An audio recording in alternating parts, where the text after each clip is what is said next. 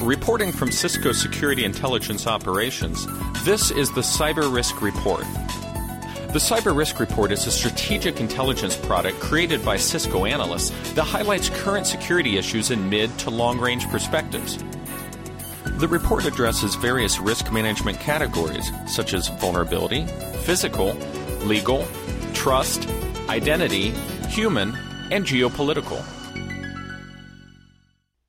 This report covers the period from December 2nd to December 8th, 2013.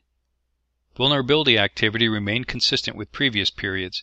Highlights for the period include the Microsoft December Security Bulletin's advanced notification, the Google Chrome December update, multiple vulnerabilities in VMware products, and multiple vulnerabilities in Red Hat JBoss.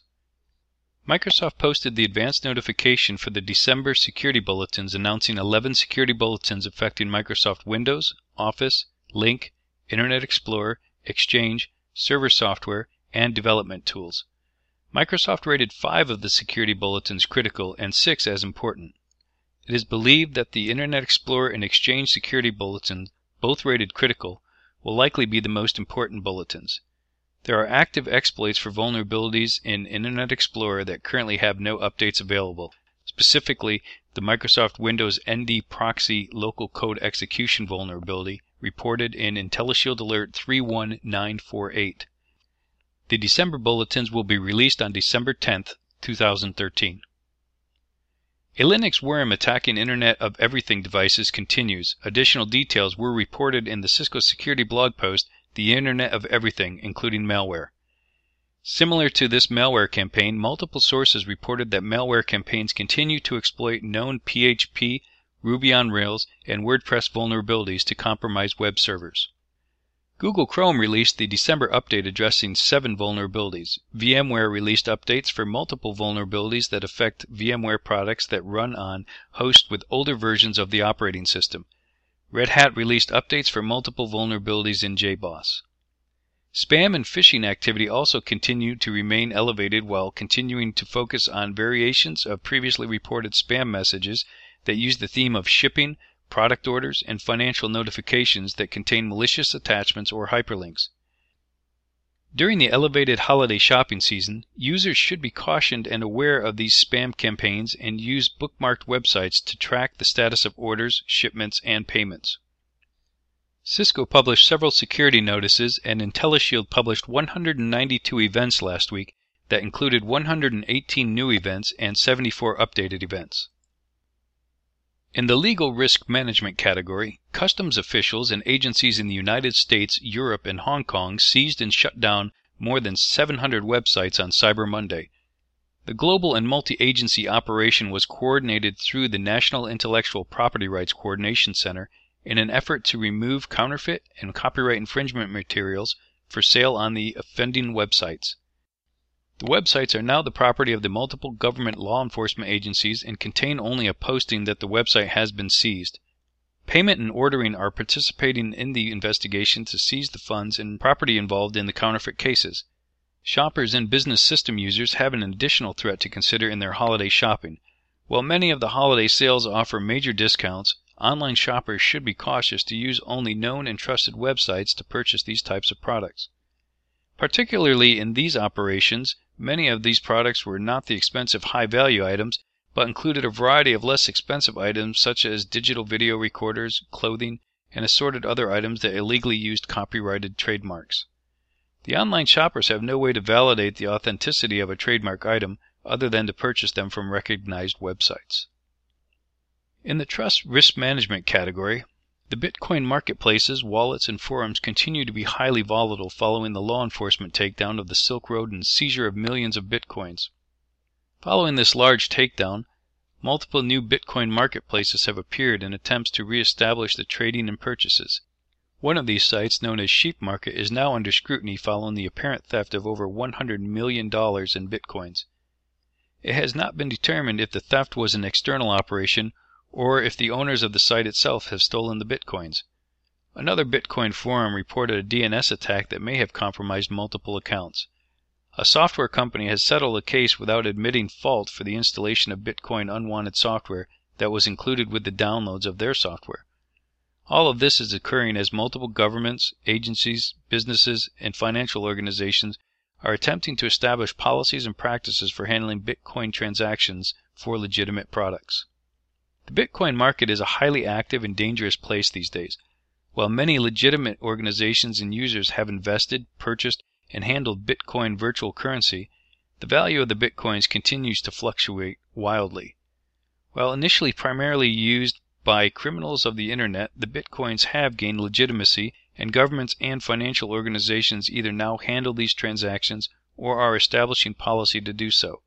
China released an announcement that forbid all China banks and financial institutions from handling Bitcoin transactions, but many others continue to process the payments. This market is highly volatile and requires investors, business, and financial organizations to use extreme caution when interacting with these websites, forums, and transactions. Next, in the identity risk management category, multiple sources reported the discovery of a Pony Botnet command and control server that contained over 2 million compromised Facebook, Google, Yahoo, ADP, and other accounts. This is only the latest discovery of a large-scale cache of compromised accounts and passwords to be reported. As expected, analysis of the compromised passwords indicated that a large percentage of them were poorly constructed.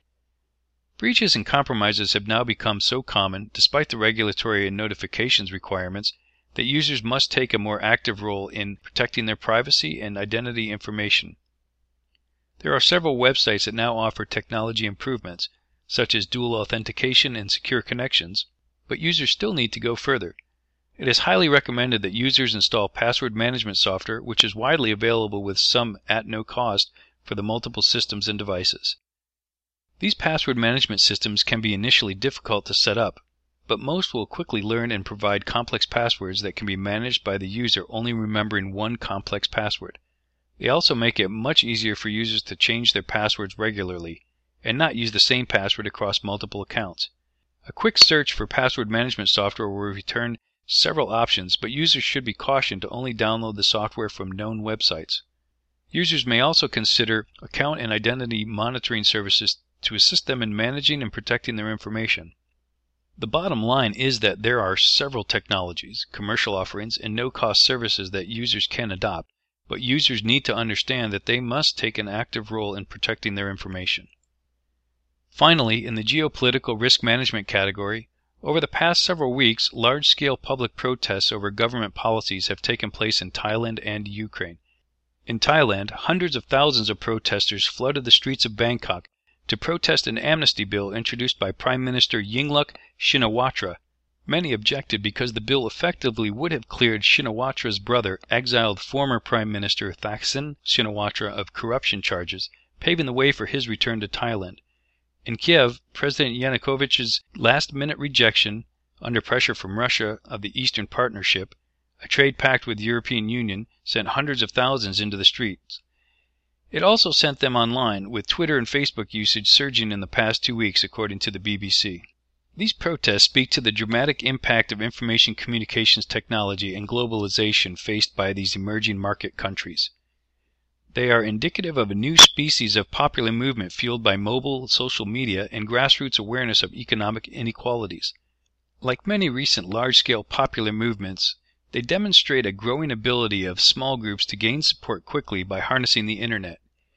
Internet-connected young people in Kiev are watching their counterparts in Rio de Janeiro, who are watching their counterparts in Bangkok, Istanbul, and so on. The fact that most of these recent protest movements fizzled may be due to their viral, social, and youthful nature. It suggests that in a pre-internet world, they might have gone mostly unnoticed and probably would not have attracted as many participants. That said, the protests in Thailand and Kiev both gained momentum over the weekend, and it remains to be seen if they can capture a national following by harnessing a clear message. Youth around the world are having formative experiences using the power of popular protest. They are learning lessons about protest logistics powered by mobile phones and laptops, and may be able to take their causes to a national scale faster and more effectively in the future. This concludes the Cyber Risk Report for this week. To read the full report, visit www.cisco.com/go/SIO and select the Cyber Risk Reports link. Tune in for next week's report from Cisco Security Intelligence Operations. Thanks for listening, and stay safe.